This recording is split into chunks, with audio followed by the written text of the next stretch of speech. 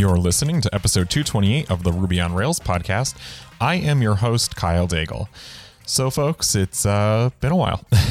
I haven't been on recently, and I know that you all have been asking me for more episodes on Twitter, and I want to apologize first and foremost for being so absent on the podcast for a bit. I was busy a fair bit at work getting to our big event, and then at the end of June, I welcomed my second child, Maxwell, to the world with my wife, and that's been keeping me a little bit busy, but during that time, I have been working on figuring out a better way to get the podcast going and making sure that you all have more content to listen to. And I introduced Brian to you and Joel to you, who are both co-hosts. And today, I'm going to play you an old interview that I did with Britt Martin, who will be becoming our third co-host of the Ruby on Rails podcast. And I had a great conversation with her. At this point, it's going to be a couple of months old, so I apologize in advance for that. It might be a little bit weird, but I really wanted to play it with you. I had a great conversation with her, and I think you're going to really like this initial chat. From here on out, starting in August, the Ruby on Rails podcast will be back on a weekly basis, believe it or not. I've been working on getting some more content with my new co-hosts who have really been helping out, and so I'm excited to sort of get that to you and get the ball back and rolling. So thank you so much for your patience. I do apologize for such a delay in getting these episodes out, but I think the wait will be worth it. We'll get back on track. I will get back to diaper duty, and we will go from there. So thank you so much for listening to the Ruby on Rails podcast. Please share it with a friend. Let's get the community back going. You can follow me on Twitter at @kdaigle if you'd like to give me some information or comments or let me know what you think as we get going. And welcome Britt to the co-host family. This episode of the Ruby on Rails podcast is sponsored by Rollbar. One of the frustrating things we all deal with is errors. You have to rely on users to report them. You dig through log files to debug issues. But with Rollbar's error monitoring, you get the full stack trace, context, and user data to help you find and fix impactful errors super fast. You can integrate Rollbar into your existing workflow, send error alerts to Slack or HipChat, or automatically create new issues in Jira, Pivotal Tracker, or Trello. Adding the Rollbar Ruby SDK is as easy as gem install Rollbar. Start tracking application errors in minutes. A few cool features. You can send request data for any rack framework, so things like parameters, session data. It supports multiple queuing frameworks like Rescue, Delay Job, and Sidekick. You can configure Rollbar's front-end JavaScript SDK without having to install it manually, and you can deep link into your GitHub repos, which is really cool, so your stack traces are linked into GitHub. Really awesome feature. We have a special offer for listeners. Go to rollbar.com/Ruby, sign up, and get the Bootstrap plan for free. Loved by developers at awesome companies like Heroku, Twilio, Kayak, Zendesk, Twitch, and more. So go give Rollbar a try today. Go to rollbar.com/Ruby to sign up, and you'll get the Bootstrap plan for free. Thank you so much for Rollbar.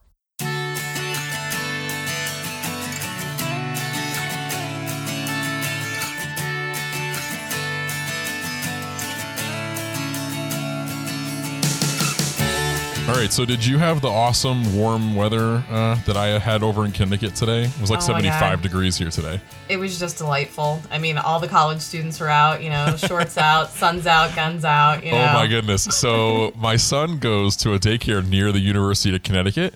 And so every single day I drive through UConn's campus. And it's like a farm, basically. It's like an enormous campus, but it's all just like rolling hills and farm. And so recently they like built a they call it Store Center. It's basically just like a lifestyle mall, like on campus essentially. And so they have this really beautiful square that like when the college kids aren't in school, it's awesome. Like we go and we eat, but when the college kids are in school, we just like stay away completely. So I'm driving by and it's like the first nice day of the year. We've been having like late snow up here, and I look over and there's a bunch of like college kids just breakdancing. No! Yes. Oh, I'm so jealous. So yes, they had taped down their requisite cardboard boxes, and a whole gaggle of all shapes, sizes, colors, you name it, are over there doing their breakdance deal. I had to call it out to my son. I was like, look, it's breakdancing. I was just waiting for someone to pull out the like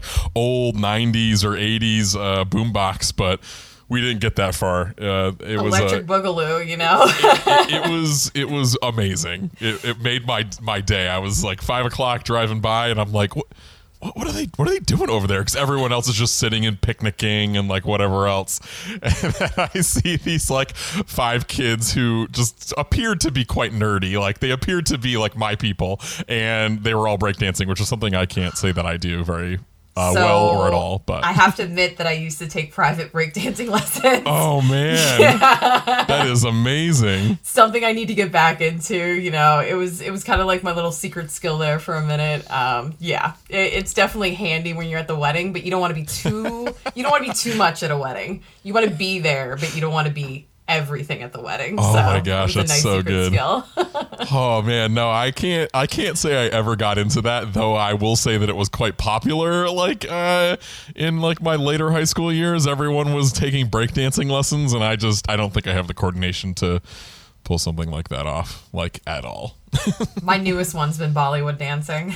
That was really? Yeah, I take Bollywood dancing amazing. lessons. It's so fun because like you really can get into it because that music and like the story behind it is just really romantic and cheesy and just, you know, you really got to shake it. How did you get into that? My good friend teaches it at a amazing. local gym, and she used me as a test subject for a couple weeks. So, you know, you got to test things before you ship it. So That's so great. Oh boy, man. Well, we're off to a good start. Britt, thanks for joining me. First time on in the new format, but not the first time on the podcast here. Why don't you introduce yourself for folks listening who don't know who you are and what you're up to? For sure. My name is Britt Martin. I'm a long time listener, first time host. I'm honored to be on the podcast. I grew up and currently live in Pittsburgh, Pennsylvania, not Pittsburgh, California. I'm in Pittsburgh, Pennsylvania, loud and proud. I grew up here and I, worked my way through startups, became a product manager and figured, hey, I should try San Francisco for a little bit. So I moved out to San Francisco a couple years ago and discovered that I really needed to learn how to code to be successful out there. So I went through a boot camp at night while I was working in marketing. And so, it was awesome. I went through Block, and, the whole goal was to become a technical product manager when I got out of that. And I ended up liking coding so much that I became a developer. And so after 2 years in San Francisco, which I love San Francisco, but it's expensive. I miss the food though, but moved back to Pittsburgh. And now I actually work 2 jobs that I absolutely adore. I'm the lead web developer for the Pittsburgh Cultural Trust, which is one of the biggest nonprofits in Pittsburgh. I am one of the 3 people that run the website for all the ticketing for the nonprofits, the ballet, the opera, the symphony. I mean, we get some really cool stuff, and we use a third-party API for that ticketing, and I'm proud to say that we're the only Ruby on Rails application in the entire world that is connected to that third-party API. So, interesting. Yeah, it's pretty cool. We go to a conference every year. This year it's in San Diego, and it's all .NET people. And my coworker and I, we're both females, they call us the Ruby Chicks. Oh, wow. We just travel around in a pack, and that's the Ruby Chick. So I really love my job because I get to go to a lot of really cool shows. I get to find out about a lot of really cool things. And when I moved back to Pittsburgh, I really wanted to work at a job that would help me be plugged in with Pittsburgh. And working downtown and interacting with all those organizations, you really can't get any better than that. So does this mean you got Pittsburgh Hamilton tickets? Oh, that's a good question. So we, as Kyle has alluded to, we did announce that we are getting Hamilton next year, and so we are pulling the classic San Francisco move of telling our patrons that if they resubscribe to this season. Yeah. Yep. You and every theater in America. We got the same thing in Connecticut. The Bushnell's like, hey, you don't subscribe, but now's your chance if you want to come see Hamilton. And my wife's like, we should probably spend the $2,000 to subscribe. And I'm like, absolutely not happening. I'm already getting the Facebook messages though, the little bit like, hey, the people from high school we haven't talked in forever, but hey, I'm selling Pampered Chef, and can I get some Hamilton tickets? I'll trade you some wonderful, I don't know, containers or something. Exactly. So, but next season, I'm going to put it out there because it's not a loss to subscribe to next season. Bodyguard the Musical is the next season. Oh my goodness. I don't even know what that's going to be, and I am pumped. Like, I was going to say, have you seen that? Like, I mean, I've heard of it, but oh my goodness. It's going to be great. And then my second job, as I alluded to, that I went through Block as a student while I was out in San Francisco, I currently mentor new Rails students through Block, and I'm also a quote-unquote squad lead, which means that I also mentor the mentors. Very meta. I mentor the mentors that are mentoring these students through Block. So Block is an entirely remote program. We have a ton of different programs, and I basically get to interact with like really amazing students from across the country every night. I have like a vet tech in Florida. I have an oil salesman in Philadelphia. I have a makeup artist in LA. Just totally random people that I get to talk to and teach them how to code. So I'm super interested in this because this has been one of the things that like as I've talked to boot camp folks or people who run boot camps, and like having worked essentially remote like my entire career, like I'm all for like you can learn remotely, you know, because I feel like most people kind of like poo-poo that, like it's much easier or whatever to learn in person or whatever sort of, you know, cliche you want to say about that. I'm really interested in your experience with Block then, both as a what's the word I'm looking for? Student? I guess. Yeah, a student and as a mentor, because I mean, I find that super compelling because that's always been one of the things that like even the boot camps I really enjoy like working with and talking to, that has always sort of bugged me is the level of commitment is like kind of like ridiculously high. And I feel like a blocker for like most people. Like, I mean, I feel like if you have for like a family, for example, like I feel like you're automatically it's not possible, or you have to be like relatively well off in the beginning to pay all that money, take all that time off of work, and then hope that on the other end that you work out. So I feel like the remote, I don't want to call it part-time because I feel like that's not fair, but like more flexible schedule. I'm curious, like what was your experience with that as a student, and also now that you're kind of on the other side of the fence, like how do you see that working when you're working with mentors and other students? Yeah, definitely. So it is a really fascinating subject. I mean, the key here is that the students, there has to be two different, like I call it like the perfect mix on a student. When you're a remote student, you have to be that much more ambitious. So you have to be that person who wakes up early in the morning. You have to be that person who's willing to stay up a little bit later in order to get your work done, or you sneak it in during lunch. You do whatever you can to get that work done. I completely agree with you. When I was out in San Francisco and considering a boot camp, granted, I had just finished my master's degree, and I turned to my husband. I was like, I think I'm going back to school. And he's like, that's cool, you know, very understanding.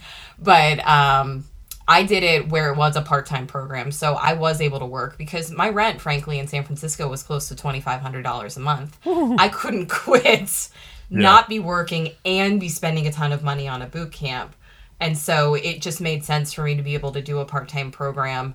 And a lot of it, too, was getting out there and engaging with the community in person when I wasn't doing that boot camp, like that online boot camp work. And I've noticed that that's the most successful students are the ones that get out there while they're doing the curriculum as well. And even if it's just to go to a meetup and do your work with other people, those seem to be the students that are the most successful. But you're completely right. You know, I have a ton of students that they would never be able to learn how to code, or at least they wouldn't be able to have a guided approach towards learning to code if they didn't do something that was remote. Because I had a student who was in Vermont, and, you know, there's nothing near him. But luckily, he has a semi-strong Wi-Fi connection, and he's going through our software engineering program. And, I mean, when he gets out, he will be set and ready to go. The whole thing, though, and something that you definitely have a lot of experience on, is we typically advise our students that their first job shouldn't be remote then. Sure.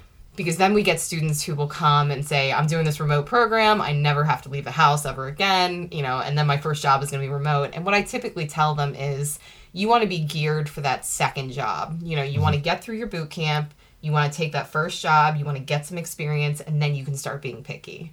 So at the time that I took Block, they were the only online boot camp. And now there's definitely some other ones out there. but none that have that like mentor like relationship. I mean, I get really close with my students. I message them throughout the day. We talk to each other on Slack. They can message me on Block. It's just really important to me that they not only have the ambition, but they do need to have some sort of ability towards the work already. If you're someone who hasn't ever been on a computer or, you know, doesn't have any prior technical skills, then you definitely want to take some time and like kind of leg up on those kinds of things by going to some in-person meetups. But I personally feel that you can absolutely learn how to code 100% remote. Yeah, and I mean, I'll share too, like from my side, I don't really enjoy a lot of meetups, like not because like I think that they're like bad or the content isn't good or whatever. I'm just not horribly outgoing in those environments, to be honest. Like, and so I found that like working remote has sort of been an interesting an interesting setup for me, because when I do like go to meetups or I do get to speak at them or meet new people, it's generally around like I'm there for a reason, which I find somehow a lot more comfortable for me to go and be like, hey, I'm Kyle, I'd like to meet you and talk to you about XYZ or like whatever, you know, whatever's going on. But I mean, for me being like a remote person, especially, and like in Connecticut, there's not a huge tech scene here, so like I would have to like drive up to Boston to go to meetups and stuff like that, which like raise the anxiety quotient like by a million for me personally, you know, to like drive an hour and a half, then go know nobody and hope that like you quote unquote get something out of it, you know, while you're kind of like freaking out and not sure you're where you're supposed to be or whatever. So I feel like I have a lot of empathy for people that like are in that early remote side of things where, you know, you're consistently sort of being told like, you know, go out, put yourself out there, get yourself into the community, talk to people, and it takes, I don't know, I feel like it takes a lot out of you to do that like effectively, especially if you're used to, you know, conversing over Slack or conversing over video chat or whatever else. And I think that's changed over time for me, you know, just sort of as my career has grown and changed. But definitely at first, I mean, I would say I spent most of my time interacting with people on like chat. You know, like I don't think Slack was cool back then, but or even existing. It was Hip Chat. Yeah, exactly. Hip Chat or Campfire or like IRC or Twitter or whatever it was. You know, I mean, I definitely found like a bunch of people that would answer me. You know, like would like chat with me and talk to me, and whether they were like big names or tiny people who were also just sort of like in their little part of the world doing their thing. I just found it really like great to be able to reach out to those people, and I think it kind of helps you get used to remote in different environments, because like remote done well is kind of easy, but remote done poorly is very difficult. Yes. I completely agree with that. And so like being able to kind of get used to like finding a little group of a group of people either on Twitter nowadays is pretty easier. There's a million Slacks, you know, for various and sundry groups. And you know, I guess what I'm trying to say is like I've found that using some of those in lieu of some meetups have been very helpful. Like, for example, like I hang out in the GraphQL Slack a lot, and I feel like I get to know people there in a way that would be difficult or not impossible to get to know like at an actual physical meetup. One, because I'm in Connecticut and most of them are in San Francisco. You know, but two, like when you go to a meetup, especially if you give a talk, like you kind of get mobbed, you know, and you can't really like converse or get to know someone. But, you know, being able to join them on a Slack is pretty simple. So I think that that's been a really interesting sort of development, these little microcosms of communities in Slack or Twitter that can help you, you know, stay connected when you're otherwise, you know, not in San Francisco, like anywhere but San Francisco or like a super major metropolitan. Because I know that like, you know, in some cities it's a little bit easier, but where I'm at, it's basically impossible to go to an actual tech meetup where you can kind of go and talk to people who are doing something close to what you're doing, and not just sort of interested in what you're doing, but spend their day doing really enterprisey stuff, you know, and they can't really relate to your startup where there are no rules or whatever. And I completely agree too that a lot of developers, a lot of really wonderful developers that you'd want to hire, where they're located is starting to become a secondary thing. I mean, in Pittsburgh alone, you know, we're starting to, you know, Pittsburgh's historically very much a C# Java .NET town. And, we're starting to, I like to think that we're like 10 years behind of San Francisco, but we're getting there. We're definitely closing the gap.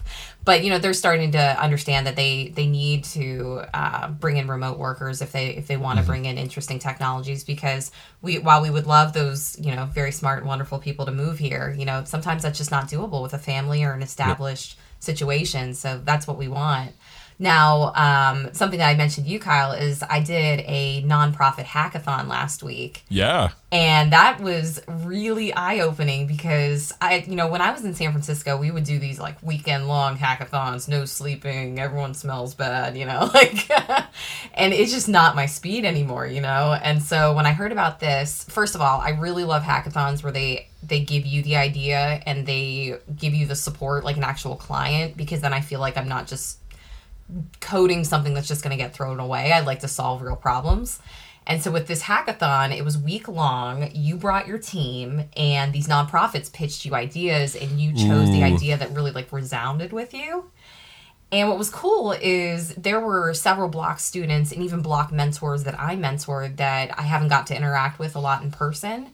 And so we met up and formed a team. And then we kind of did it remotely for the week. And I really, really liked that. I liked seeing each other like maybe once or twice.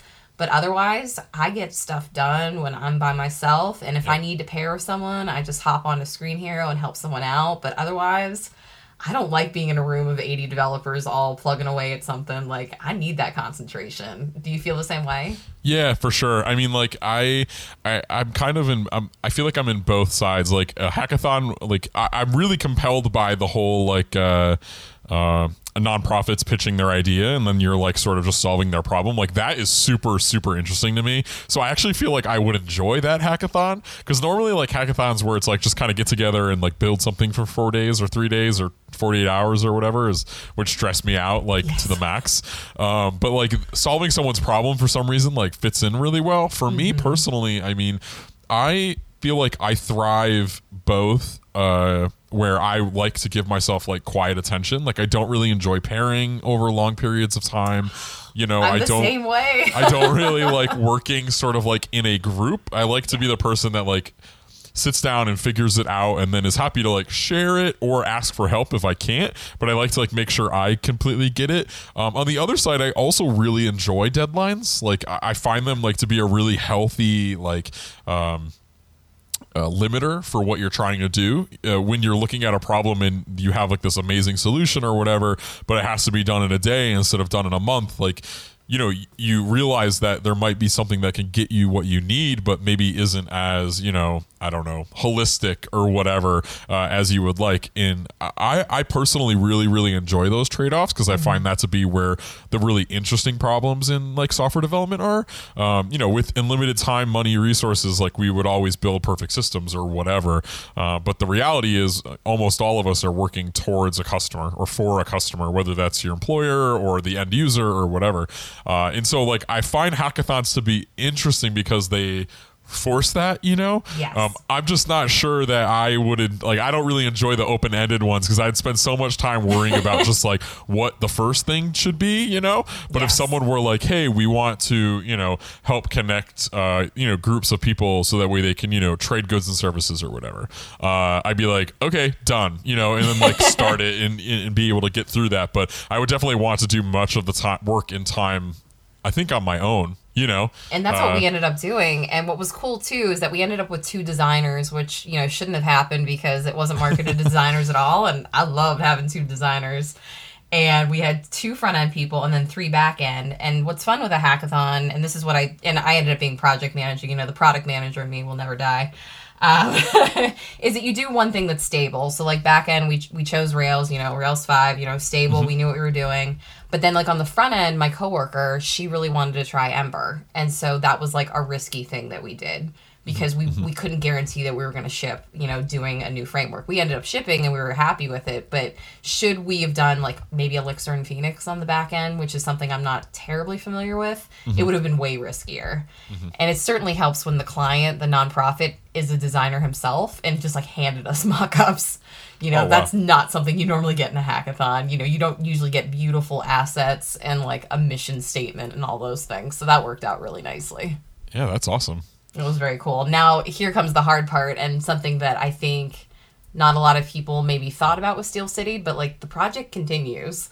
So it is definitely not like a throwaway toy. We had several teams compete on each project, and then the client is currently deciding which teams they want to keep. Interesting. Yes, you're pitted against other people too. And you know what could happen is that you form like a mega team, after that. Yeah. At one point, I will admit, I thought that I was going to have 20 people on my team. And as a project manager, I'm kind of hyperventilating a little because, at the Trust, it's a 3-person team that manages the website. So, it's small.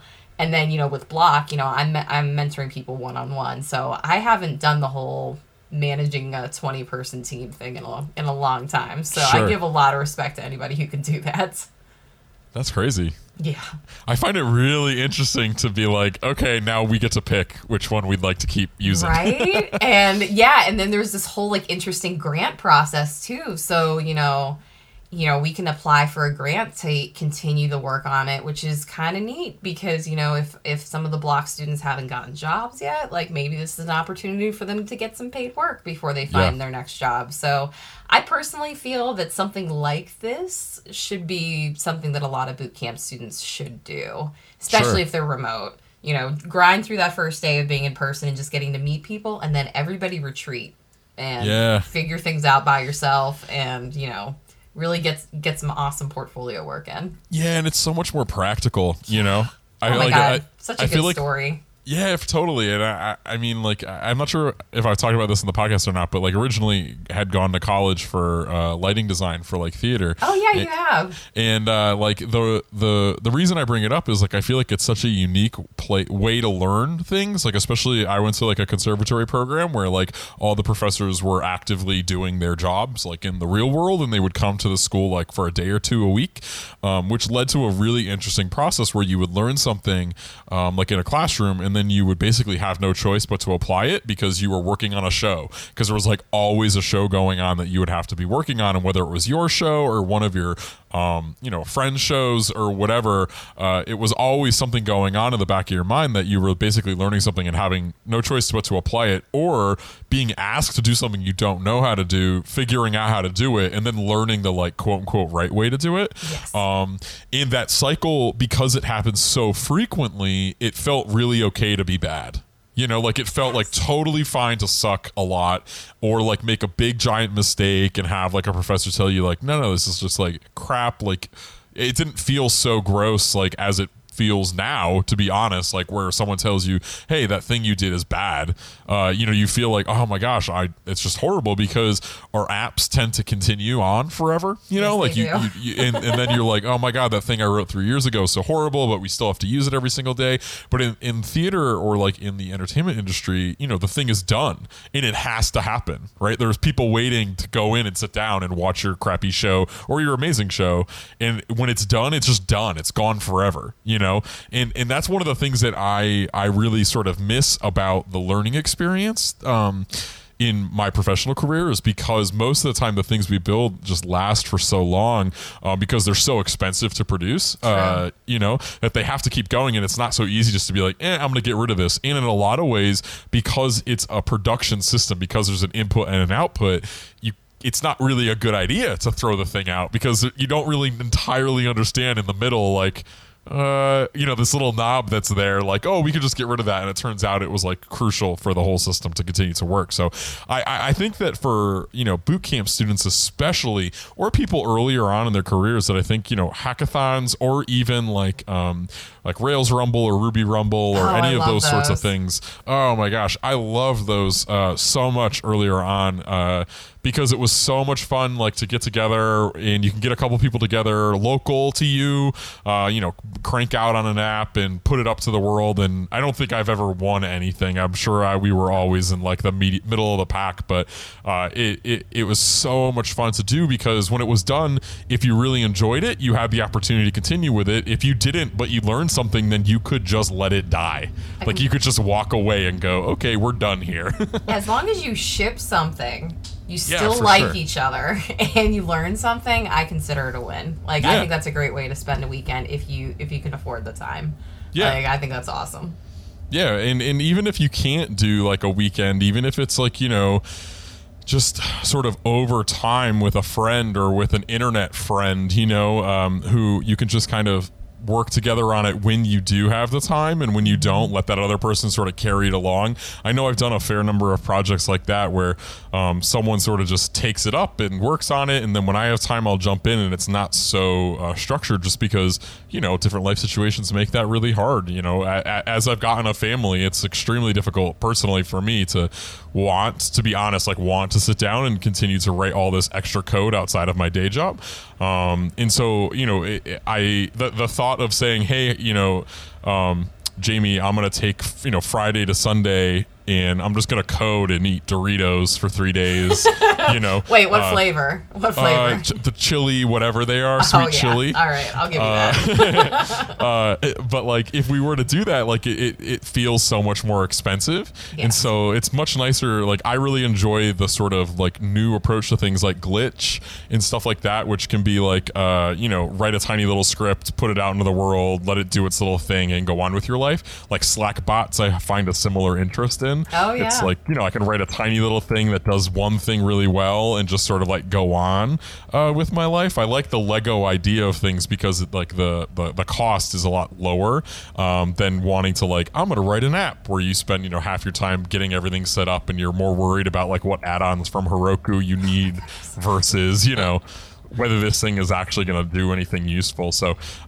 it's just, I agree completely that it's an interesting sort of change as time goes on. But for folks that are just getting started, or sort of wanting to switch technology stacks, that like hackathons or digital type of hackathons, I think are totally legit. Absolutely. And I think too, if you keep it small, I can hand that to a student and be like, I'm going to need you to read all this code and I need you to understand it. If you hand them like this huge monster legacy app and you're like, please understand this and please tell me how to solve this problem, that's really hard for a student who just doesn't get the whole structure of an application. But if you give them, a small Ruby gem or a Slack bot, that's completely reasonable that you can like either go together and walk through it line by line, or, just download it and just kind of make comments as you go along. That's completely feasible. And especially if it was built in a weekend, it's just not as intimidating to a new developer that, a professional developer built this over a weekend. So I just think it's great. And it was a really good experience. I might have slept 12 hours on Saturday night, but now that I've recovered from it, it was definitely a good experience. And now we're just waiting to hear if we get picked to continue on the project. That's awesome. Yeah. So I'm curious, one thing you mentioned is that you were in San Francisco for a little bit and then you came back to Pittsburgh. I'm curious what that was like for you. So funny. So first of all, no one in San Francisco thinks I'm in Pittsburgh. Everyone thinks I'm in Philadelphia. I actually had people tell me, how's the city of brotherly love? And I was like, I'm sure it's great. I have no idea. I'm pretty sure that if there was a map drawn, it would be very vague. It would be like New York, and then there's maybe Boston somewhere close to New York, DC, Florida, and then Chicago plus Philly. And that's the extent of this part of the People United thought States. Pennsylvania and Pittsburgh were the same thing. Love it. Just Love unbelievable. But in all seriousness, it was funny how people in San Francisco see the world so different. A lot of people in San Francisco are not from there. And in some ways that's pretty awesome because they're very open to new people moving there. But it's also, when I worked in a co-working space, there was a company there who was doing the Uber for perfume. So Interesting. Yeah, you would open an app on your phone and someone would come and spray you down with perfume. That was the app. And it just amazed me that, that they thought someone in Montana or North Dakota or Delaware would want this app. And of course it flamed out. But it was just a very different view. What I loved about San Francisco is, I'd be walking along the Caltrain and I would hear two people yelling at each other. And I'm like, oh, this is a fight. This is awesome. And they were yelling about QA. Like, it's just so ridiculous. I loved how tech was just absolutely ingrained in everything. But, just it's definitely a bubble out out there. It's a wonderful place to learn how to code and get your feet wet, for sure. There's so many opportunities out there. It's just very expensive. And, you know, when I left Pittsburgh, no one thought I was coming back. And when I came back, everyone was very shocked. But I'll tell you what, you know, since I learned how to code and came back, there were just so many more opportunities open to me in Pittsburgh. And Pittsburgh has just it's been very good to me. So, you know, I love it here, and I doubt I'll leave anytime soon. And I love my jobs, and I'm appreciative that I can work for Block remotely and that I have the cultural trust and I can work in person and be downtown. But, you know, it was a strange transition. It's almost like San Francisco's almost become a dream. We're going to go back and visit in July, but and then I'll fall right back into my old routines in San Francisco. But it is a very, very different place. And it's hard to explain to people who haven't spent an extended amount of time in San Francisco, but I really do love it. Yeah, I as someone who primarily just visits, though I visit relatively frequently at this point, the one thing I truly adore about San Francisco is the fact that you can go and eat anywhere. Yes. Like in a way that on the East Coast, or at least in like New England, is not possible. Because like in New England, like a nice restaurant like requires you to like look nice. And in San Francisco, like, I mean, I don't look schlubby, but I look like any, I don't know, you know, you got your Converse something sneakers, white you got your hoodie. Right, exactly. I got my hoodie on, I got my sneakers and my jeans, like, you know, and so, but like you could still like roll up, like someone could be like, hey, there's this really amazing restaurant, and like if I were to look at it here, I'd be like, oh my gosh, like do I have to get a jacket? Like is this a tie sort of place? And there you just like roll up, and they're like they usher you through because they just assume like, well, anyone could be a Zuckerberg or whatever. I guess I don't know. Absolutely.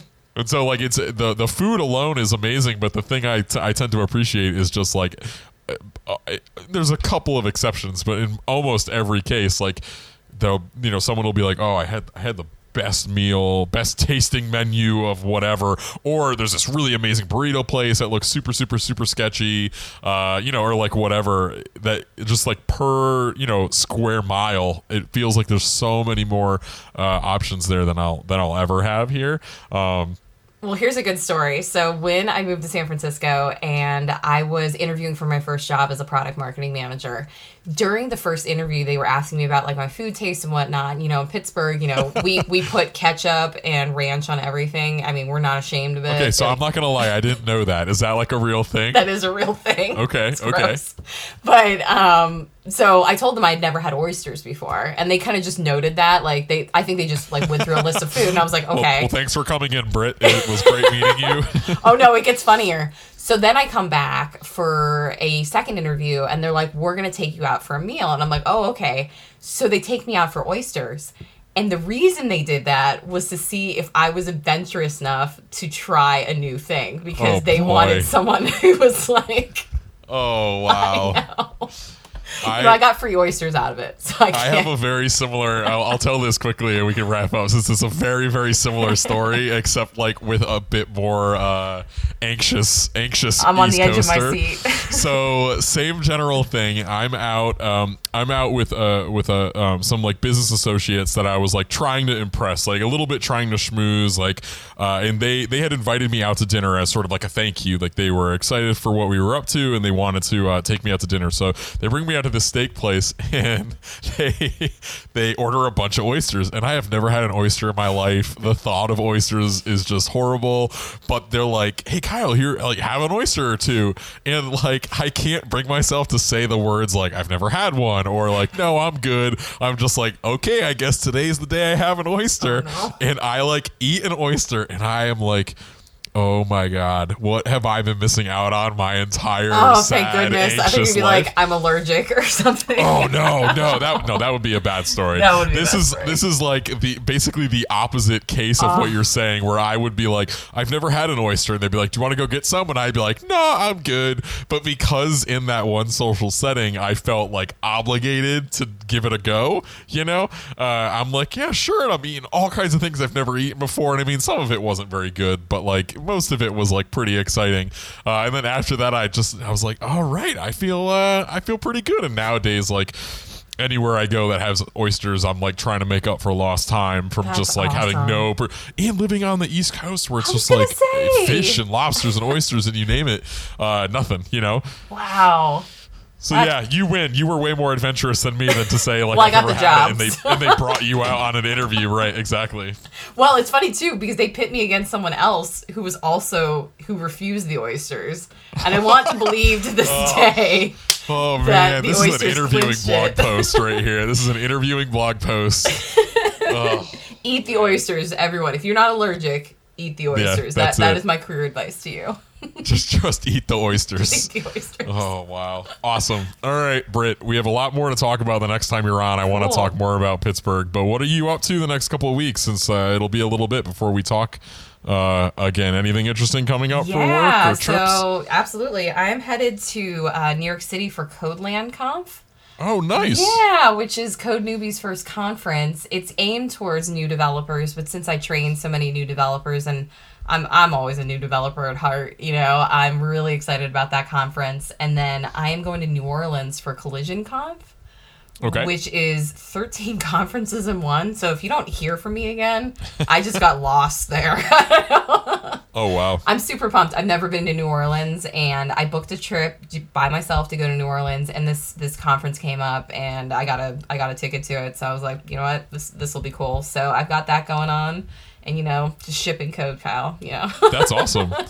Well, Codelands looks like April 21st and 22nd. They're still selling tickets. I saw a bunch of tweets about this because like the speaker list is amazing because it's like all over the place. Like it's all different kinds of people that some I knew, some I've never heard from before, and I'm clicking through and reading bios, and I mean it definitely seems like if you are new to code, interested in coding, like trying to like sort of get into what we're up to here, like seems like a great event that isn't going to be full of itself. Absolutely. Like, and listeners, if you're going to be there, I've got bright pink hair. I'm hard to miss. So please come over and say hi because I want to meet as many new developers as possible. So it's going to be an awesome time. And Saran just never disappoints. So it's going to be a very good time, I think. Awesome. Well, have fun on your two trips, two conferences. Have some beignets in New Orleans. Delicious little powder treats, and have a great time in San Francisco. Get some Phil's coffee for me, all right? I'm gonna. Have a good night. All right, thanks, Britt.